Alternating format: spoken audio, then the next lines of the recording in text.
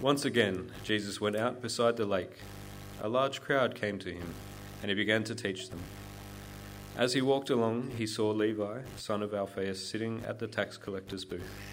"Follow me," Jesus told him, and Levi got up and followed him.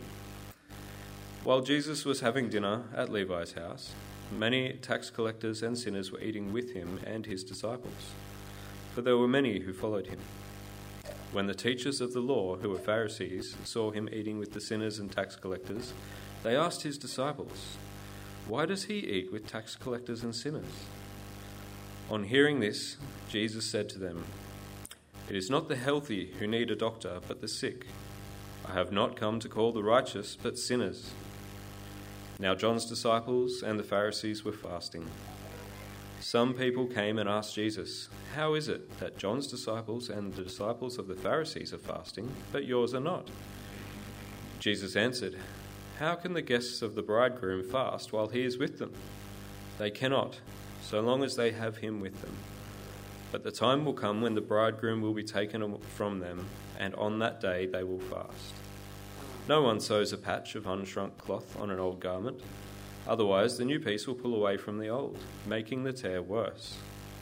And no one pours new wine into old wineskins. Otherwise, the wine will burst the skins, and both the wine and the wineskins will be ruined. No, they pour new wine into new wineskins."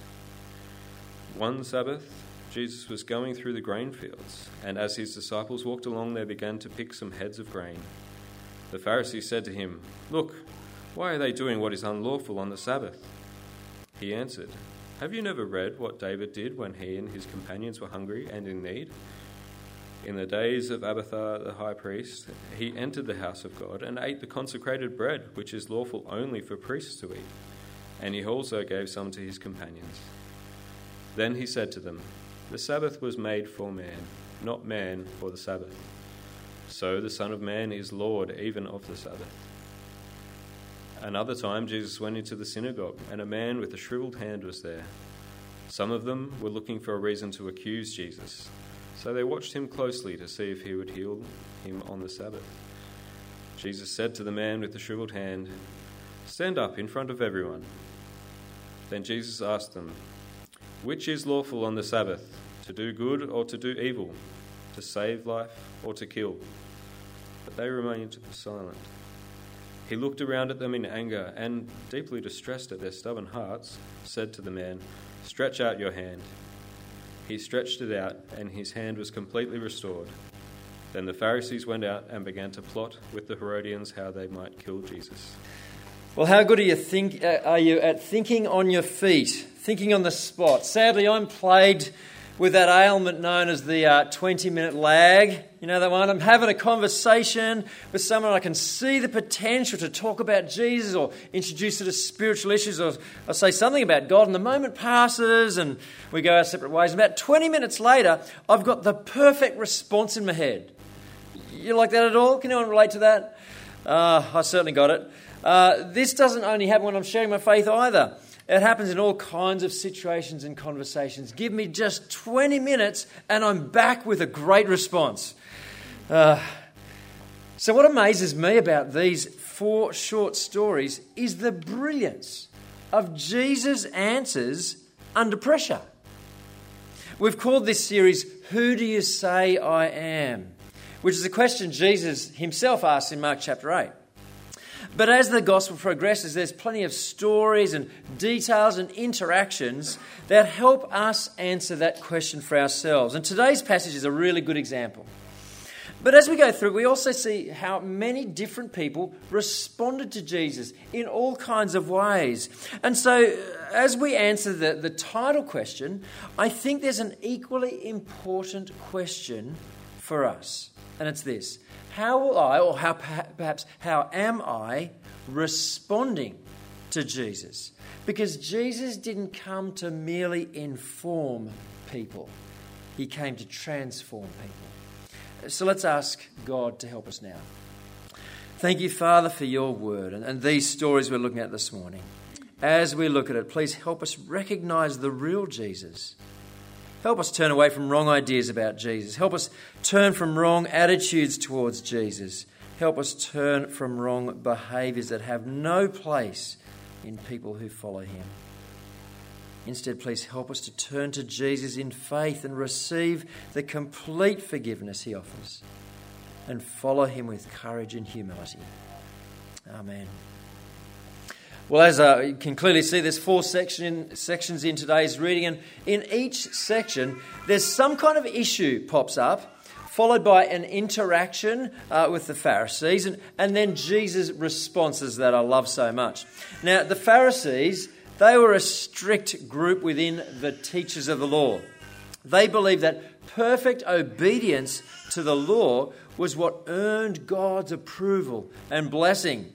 So they were devoted to understanding and obeying the finest details of God's law. And they added lots of their own detail just to make it super clear. And they tried to force everyone else to do the same. They were the purity police, if you like, quick to investigate and silence any self-made religious teacher. And here Mark shows us 4 encounters they have with Jesus that end up, as we just heard, with a plot to kill Jesus. Well, the first story opens up with Jesus getting on with the job. Verse 13. Once again, Jesus went out beside the lake. A large crowd came to him, and he began to teach them. Popularity often changes people, doesn't it? But I love this. Not Jesus. Jesus isn't affected at all. He doesn't let the growing crowds change his character or distract him from his mission. He knows what he's there for. It's unusual, isn't it, to be so focused?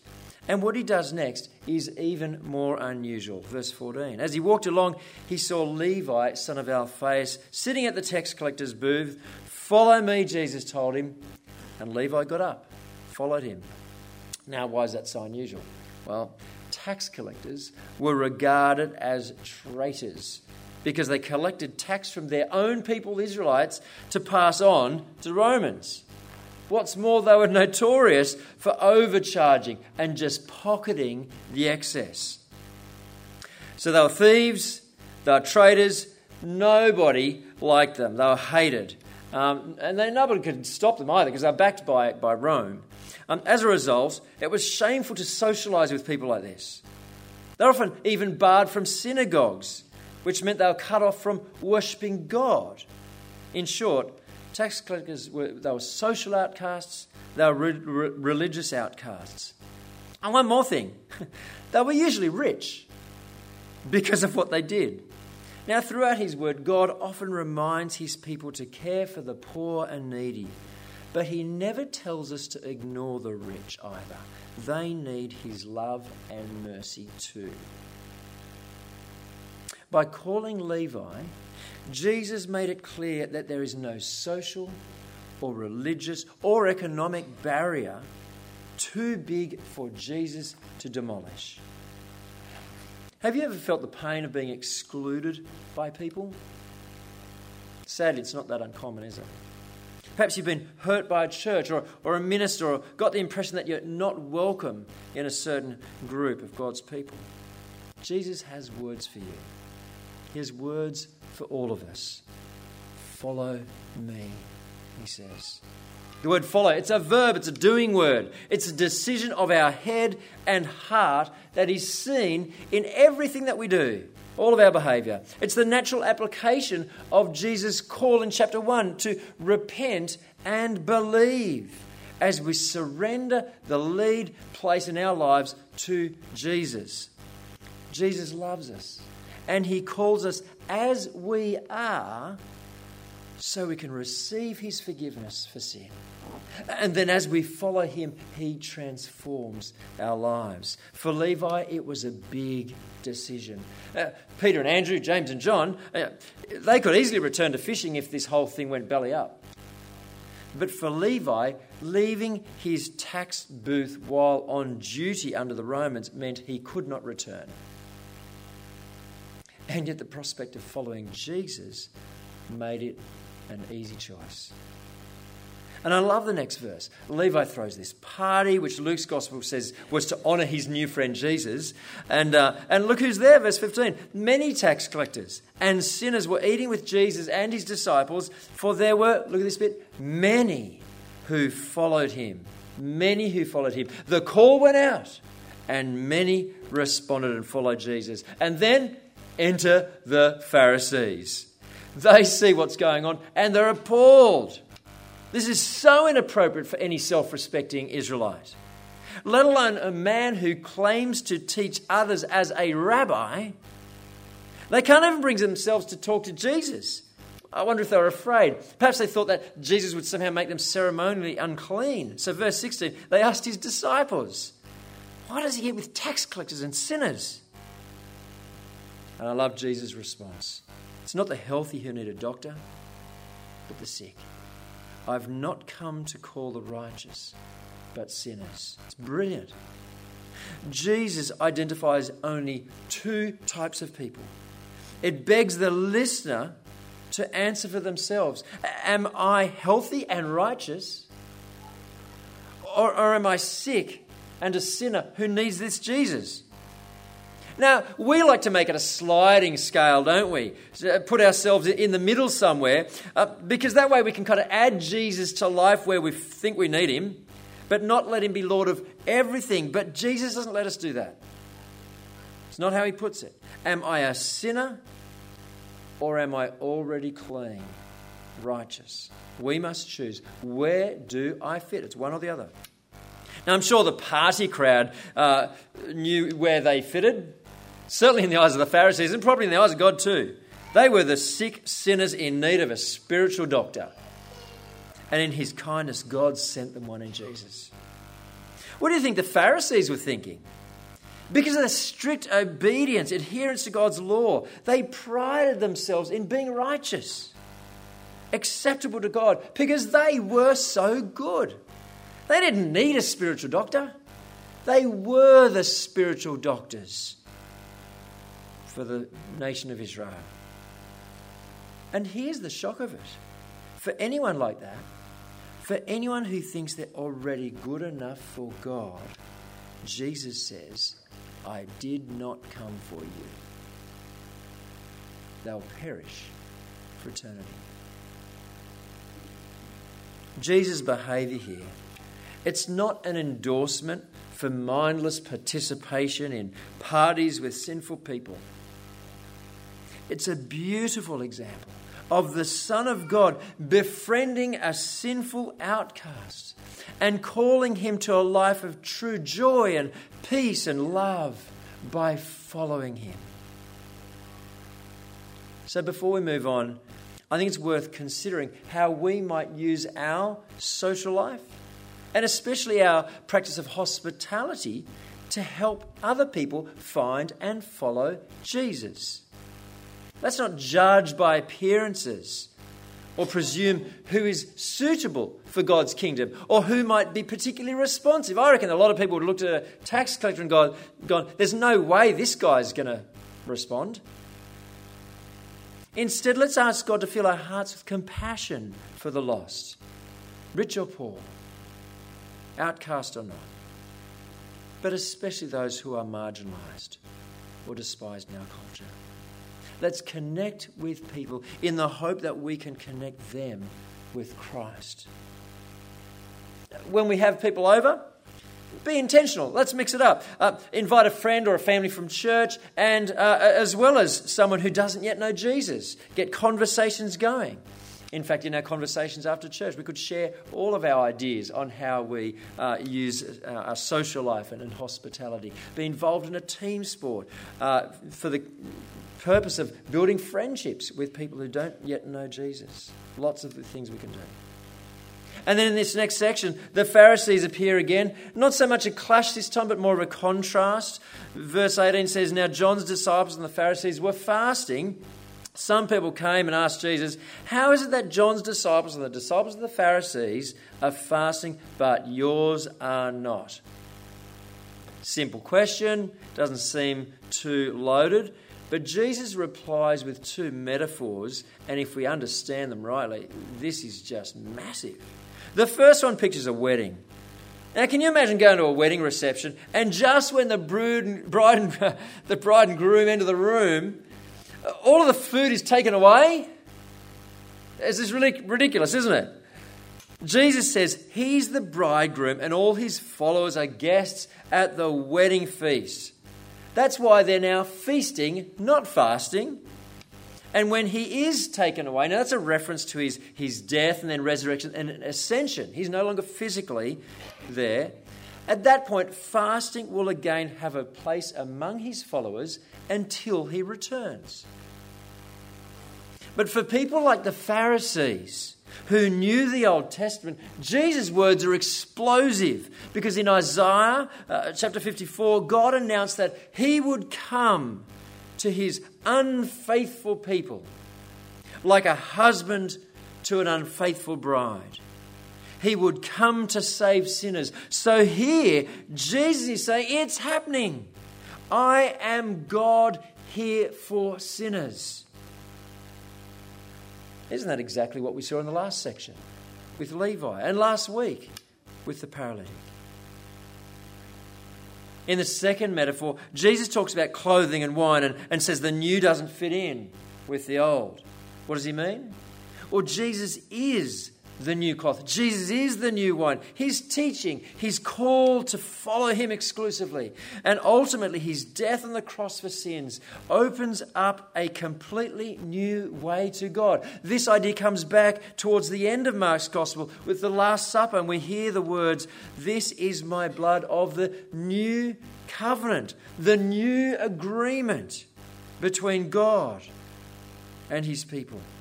The whole sacrificial system, and especially the extra rules of the Pharisees, are like an old garment that Jesus rips open and replaces. He is the new wine that bursts the old traditions wide open.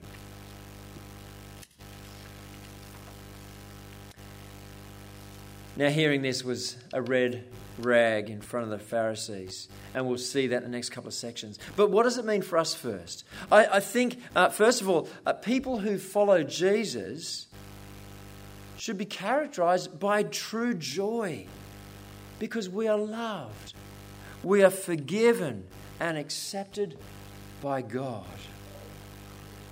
Secondly, we are saved by Jesus, not by our own goodness. We need to be careful not to add anything to the gift of relationship with God through Jesus Christ. The Apostle Paul put it this way: it is by grace you have been saved through faith. And this not from yourselves. It's the gift of God, not by works, so that no one can boast. Or as a little kid's song says it, the gospel is not do. Jesus says it's done for you. The gospel is not strive and strive. Only Christ makes us alive. Should have used the guitar. In the last two sections, the tension with the Pharisees increases significantly. It starts with a typical, almost mundane scene. One Sabbath, Jesus was going through the grain fields and his disciples walked along. They began to pick some heads of grain. So what? And suddenly out of nowhere, there's Pharisees pointing the finger. It's almost like they're like hiding, watching, waiting to pounce. Verse 24, look, why are they doing what is unlawful on the Sabbath? They're out of the grain fields, for goodness sake, and the Pharisees just happen to be in the grain fields too, all of a sudden. It's bizarre. Well, in the Old Testament, God had actually made provision for travellers and foreigners, and in fact, anyone who was out of their own paddock. If you enter your neighbour's grain field, you may pick kernels with your hands, but you must not put a sickle to their standing grain. In other words, have a bite to eat, but don't harvest it for profit. So what's the problem here? Well, the Pharisees had added their own detail to God's law, and by their standards, Jesus' disciples were sinning on the Sabbath. And Jesus' reply is astonishing. Firstly, he quotes a story from the Old Testament where David, the king of God's people, ate the priest's bread and gave it to his men because they were hungry. So by association, Jesus is saying he's the king of God's people and he's sharing it with his men because they're hungry. And then he sums it up with two huge truths. The Sabbath was made for man, not man for the Sabbath. so the Son of Man is Lord even of the Sabbath. Last week we saw that Jesus claimed to be God by forgiving sins. Here, he's claiming to be God by saying he is Lord of the Sabbath. This is a whopping claim because the idea of a Sabbath rest goes right back to creation itself. God created everything that exists in 6 days, and then Genesis chapter 2 tells us by the seventh day God had finished the work he had been doing. So on the seventh day he rested from all his work. Then God blessed the seventh day and made it holy and gave the Sabbath day as a lasting gift to his people. A blessing, not a burden. Now, as the followers of Jesus came to understand this, the Apostle John later wrote about Jesus. Through him, that's Jesus, all things were made. Without him, nothing was made that has been made. Paul wrote, all things were created by him and for him. They realized that Jesus was there from the start. And so, Jesus is Lord of this wonderful gift of the Sabbath. And the Pharisees had filled it with rules that made it anything but rest. They'd asked a question about the Sabbath to the Lord who made the Sabbath. And so in this last section, the Lord who made the Sabbath tells us what the Sabbath is meant to be about. Another time Jesus went into the synagogue and a man with a shriveled hand was there. And the Pharisees see this bloke and they're delighted because they realise this could be a trap for Jesus. If he heals the man, he's working on the Sabbath and they can accuse him. Jesus also sees the man and recognises it as a divine opportunity. Jesus said to the man with the shriveled hand, stand up in front of everyone. What's going to happen? Then Jesus asked them, which is lawful on the Sabbath, to do good or to do evil, to save life or to kill? It's not a trick question, is it? I mean, the answer is pretty obvious. Do good. Save life. According to the Lord of the Sabbath, that's what it's all about. But look at the Pharisees. They thought they had Jesus trapped, and then all of a sudden, instead, his simple question has them trapped, and they remained silent. Their hearts have been exposed. They're not interested in listening to Jesus, but in silencing him.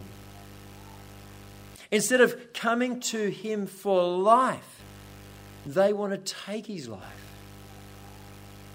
And look at Jesus' response. It's really fascinating. Verse 5. He looked around at them in anger, deeply distressed at their stubborn hearts, and said to the man, stretch out your hand.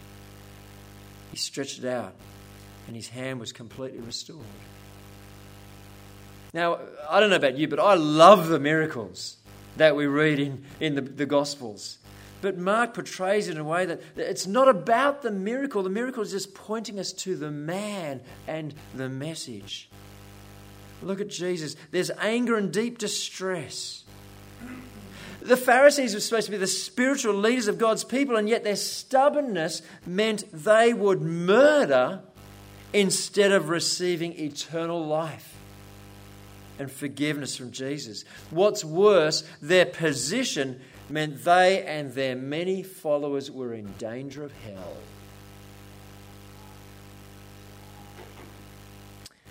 Friends, here this morning, Jesus sees our hearts. He knows every fear, every sin, every delight, every moment of stubbornness, every dream, every desire. He knows everything about our hearts. He sees it all. These 4 stories help us see that Jesus is God.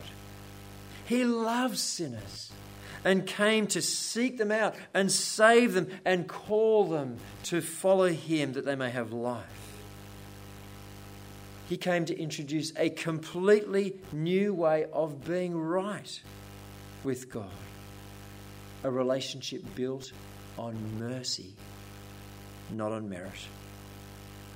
So friends, what is our response to him? He sees our hearts. Will we surrender the throne of our heart to follow Jesus alone.